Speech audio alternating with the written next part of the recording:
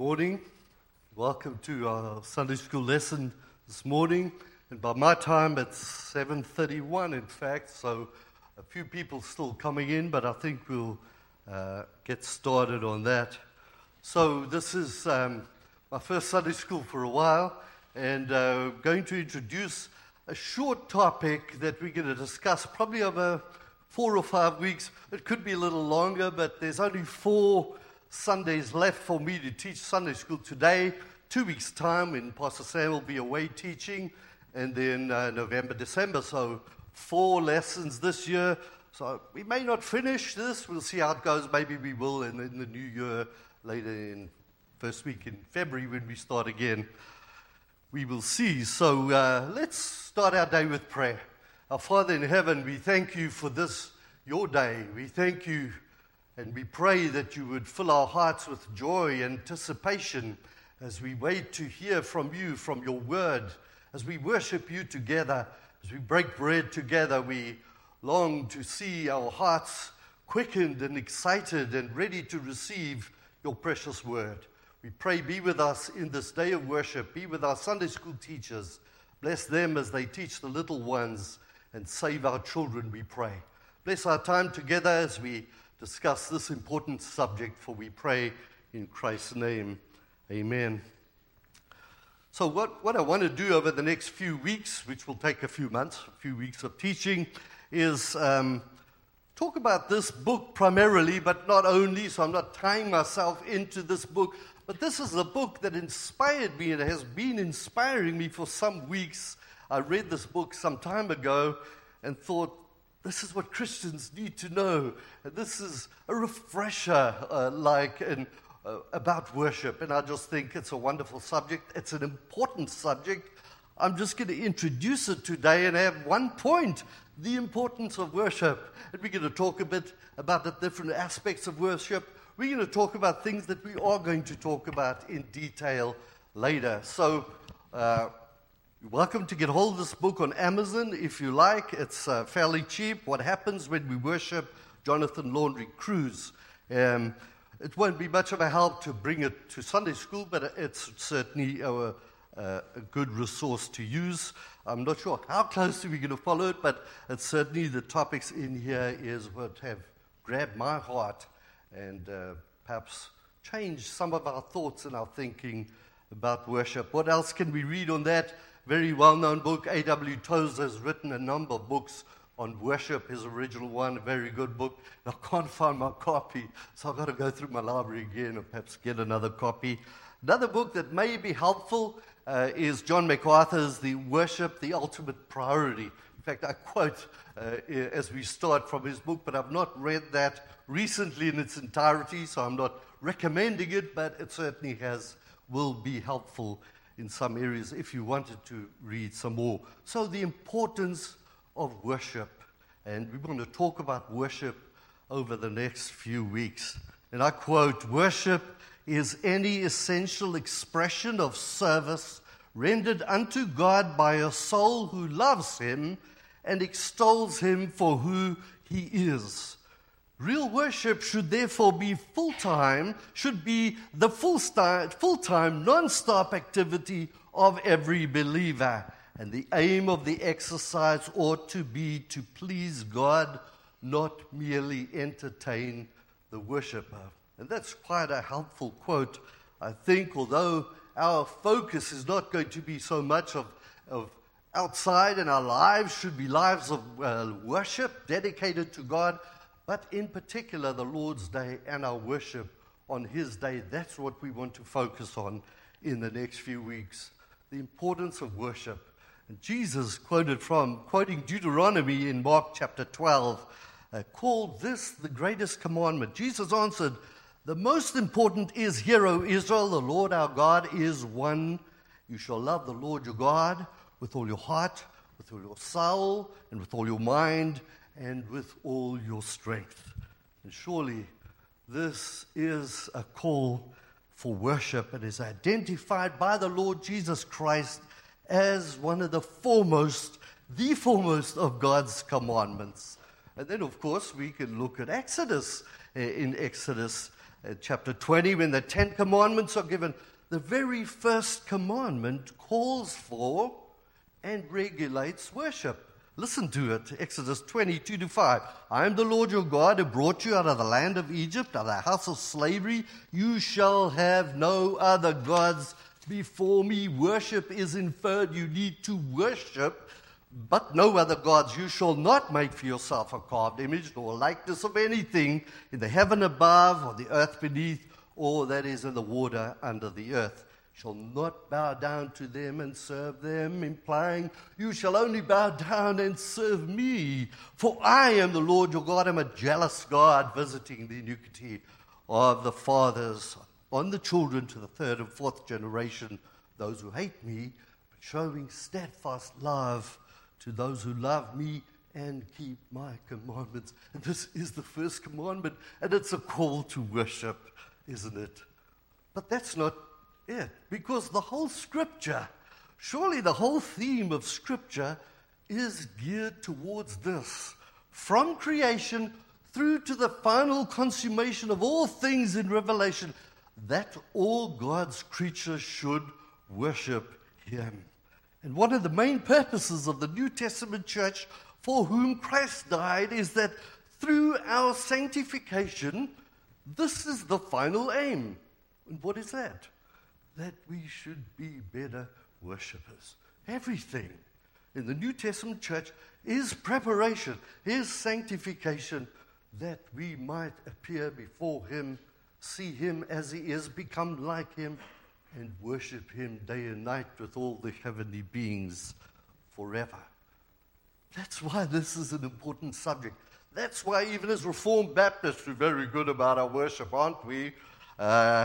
Need to consider this subject. These are the believer's priorities, the holiness without which no one will see God, and acceptable worship of God in spirit and in truth. These are words we know so well, but what do they really mean? How do they really impact my Sunday day of worship? So even in our holiness, our growth in the grace and the knowledge of the Lord Jesus Christ is to be to this end, that we might be better worshipers of God through a greater knowledge of God and experience of Him in our lives. This is the live and do this of the gospel, which gives us freedom in Christ, freedom to worship Him correctly in the place of do this and live. In the Old Testament, the law which only leads to death. The sacrifices, the washings, the ceremony, the tabernacle, the exactness, very important thing. Do these things perfectly and live, they lead to death. But in Christ, we live and we do this. And why do we live? We live to worship God, both in our daily lives and how we, in a sanctified manner, in the world live. And especially what we want to consider in the formal worship on the Lord's Day with His people, as we are commanded both in the Old and the New Testament. And this worship of God, which we know very well, was carefully regulated in the Old Testament. In the New, we just have perfect freedom, we do what we like. No, it is also regulated by Christ and the apostles in the New Testament. And one of the important things, and I know I'm throwing out a lot of different thoughts here today, I want to get your minds thinking and excited about proper worship and think correctly about worship. What is important is no longer the place, but the gathered people of God. For the dwelling of God is with men, and which are in the new covenant.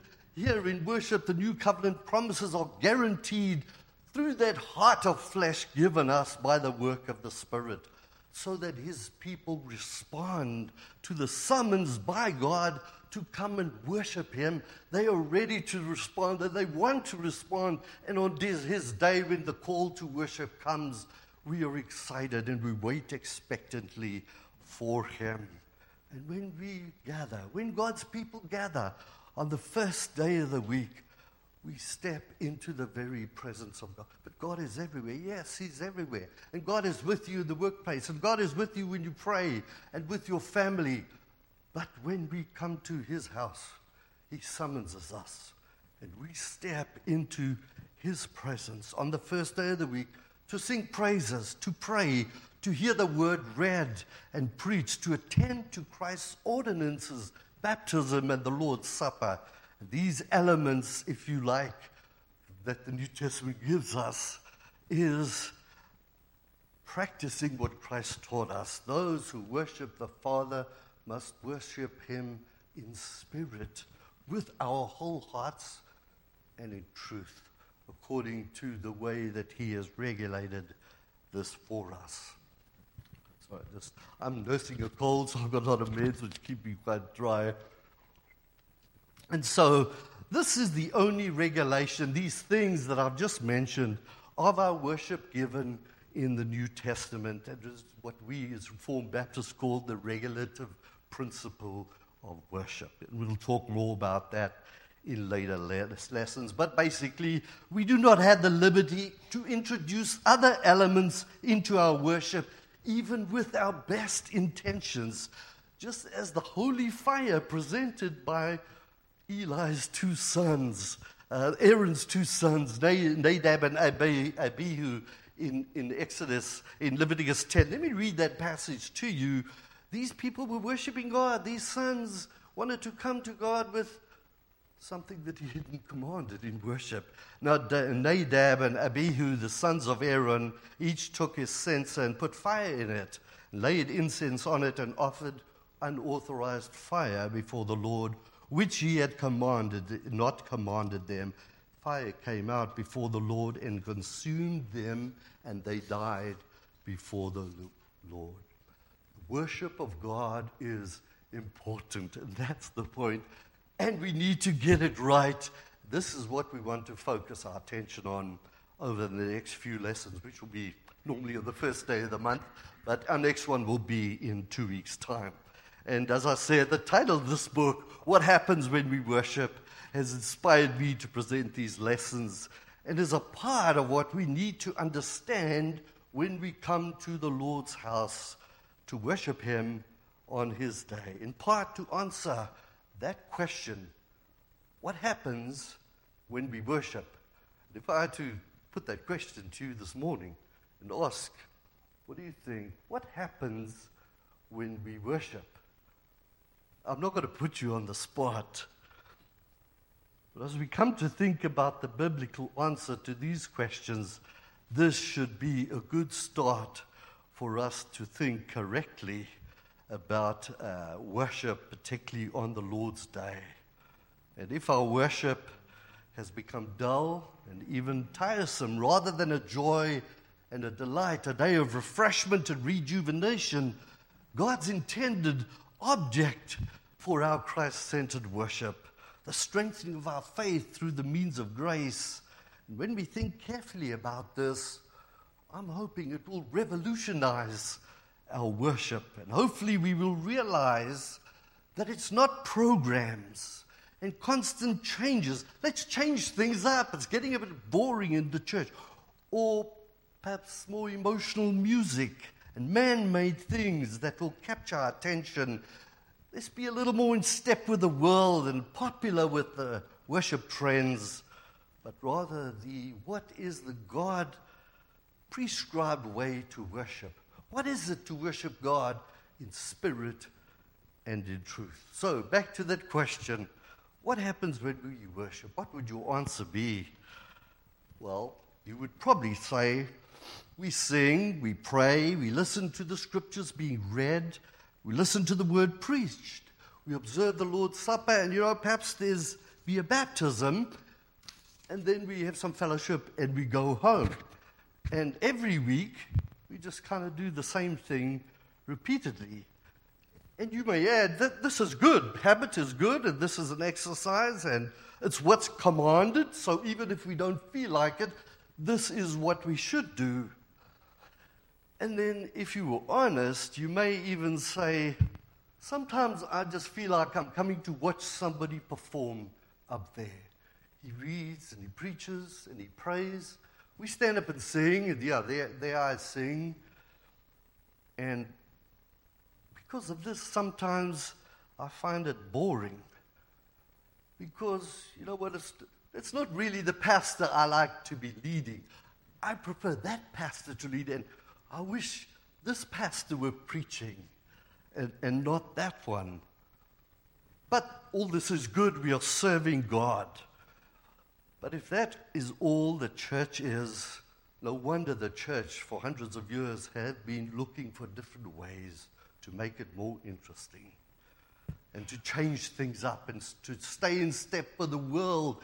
And look at the thousands of cars parked outside these mega churches. And perhaps we need to introduce a band with the singers up there and a bit of swing and a worship time ahead of church. I wonder what that even means. A little drama perhaps in church. And if you're very conservative, you may think some more bells and smells. And I've been surprised that some people have wanted to go to more formality and liturgy and more and different strokes for different folks. Perhaps if that's all church is, then something is terribly wrong about church. This is not what is supposed to happen when we worship. And we'll see that this is not primarily what is happening when we worship God in spirit and in truth. This is not the true worship that should flow from a heart informed of the glorious deeds of the Lord and the knowledge of the person, the only person that should be our focus on the Lord's Day, the person of our holy God, Father, Son, and Holy Ghost, who summons us to worship. And as soon as it becomes about things and more elements and let's just get this guy to preach all the time, he's so good, we've lost focus of what true worship ought to be. That's why it's important to ask the question, what happens when we worship? And what does worship that is acceptable to God in the 21st century look like in America or across the world? And so I want to whet your appetite a little bit for the study ahead of us.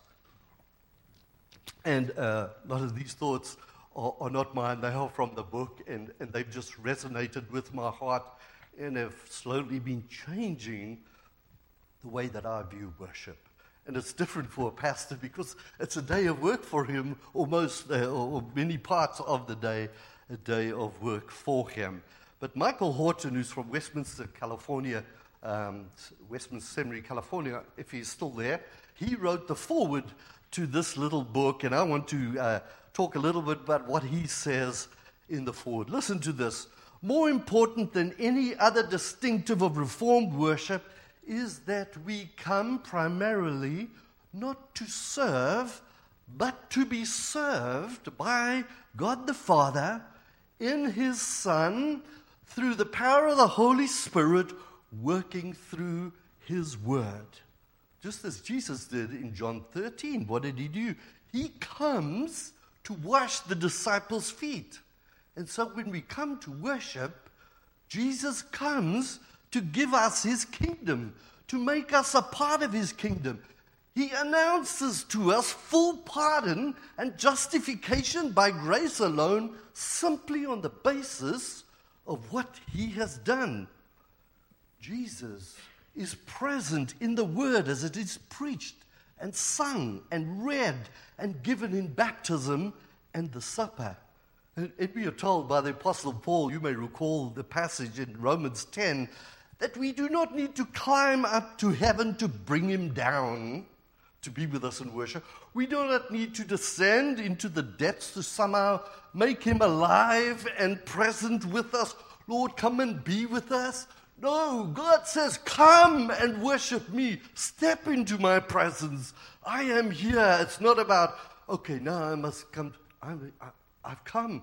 I've responded to the summons. I step into His presence. The passage goes, but what does it say? The word is near you, in your mouth and in your heart. That is the word of faith that we proclaim. We as Reformed Baptists place so much emphasis on the Word in our worship because it is through the gospel and the Spirit that creates and sustains the faith of long-time believers. That's what's happening when we come and worship. It's through the Word of Christ in which He sustains the faith of long-time believers and outsiders who come into the church. Not because they hear there's a great band and a half an hour of this chorus singing and closing your eyes and no, this is what is happening. Thus, every service, of course, should be evangelistic. And he makes the point that there's definitely an important part, and again, this is just a side note for praise in the worship service. But as we see in the Psalms, which is our inspired book of praise, God's work must be set before us before we have anything to praise Him for. And unfortunately, in many modern churches, we hear the musical part of the service, and as a Baptist from South Africa, our worship time ends when the preaching starts. What? We got it wrong. So we go into modern churches today, and this musical part of the service referred to the worship time, and in many cases, the time devoted to reading and exposition of Scripture and confession and prayer pale into comparison with the wonderful experience of the individualistic band and the music and the singers that capture our attention.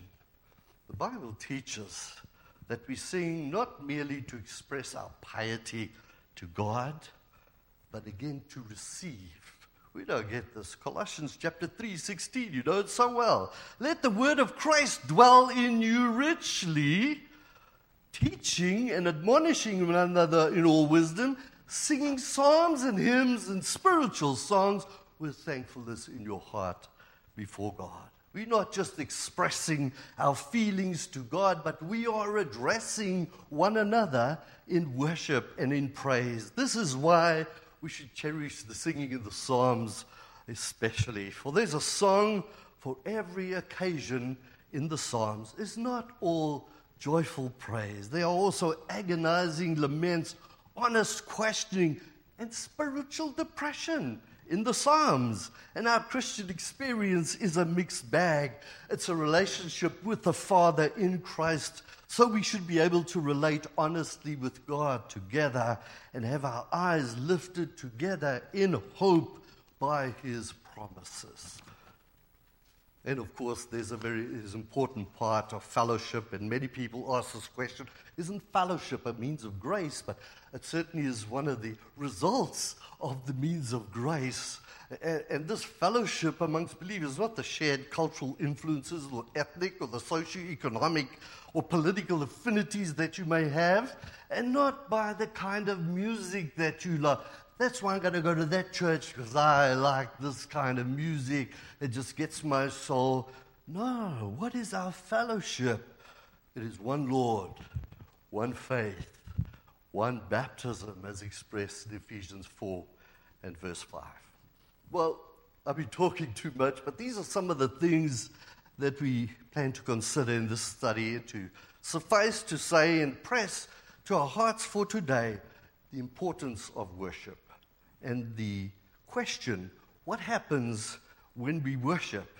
And we'll consider that in the next lesson in 2 weeks' time. And as we go through this study, let's embed these important things in our minds, educate our minds with the word of Christ, that our hearts may be moved by His Holy Spirit to transform our worship in the way that was intended to be on His day.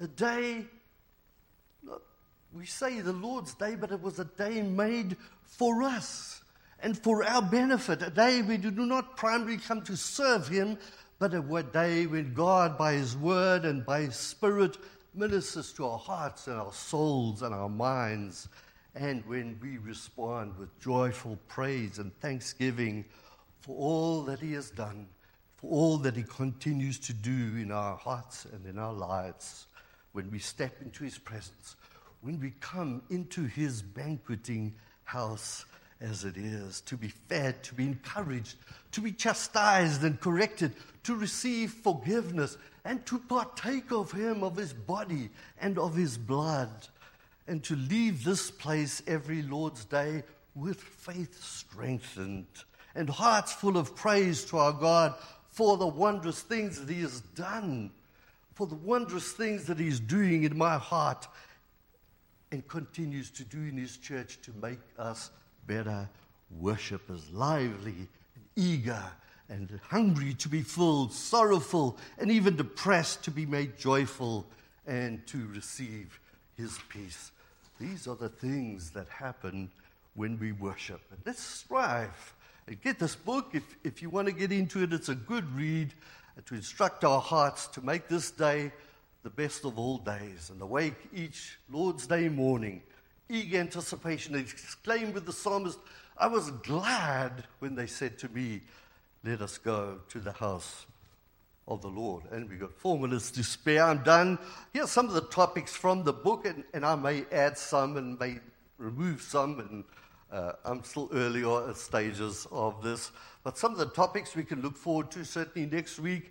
What happens when we worship? We want to look more closely about what really happens. And it's more than just what we observe here. And it's more than what we just do here. But it's something that's going on that God does when we worship. And that alone should revolutionize when we come to the Lord's house. A brief theology of worship. We're going to spend a week, maybe 2 on that, the mechanics and the elements of worship. And then finally, preparing for worship.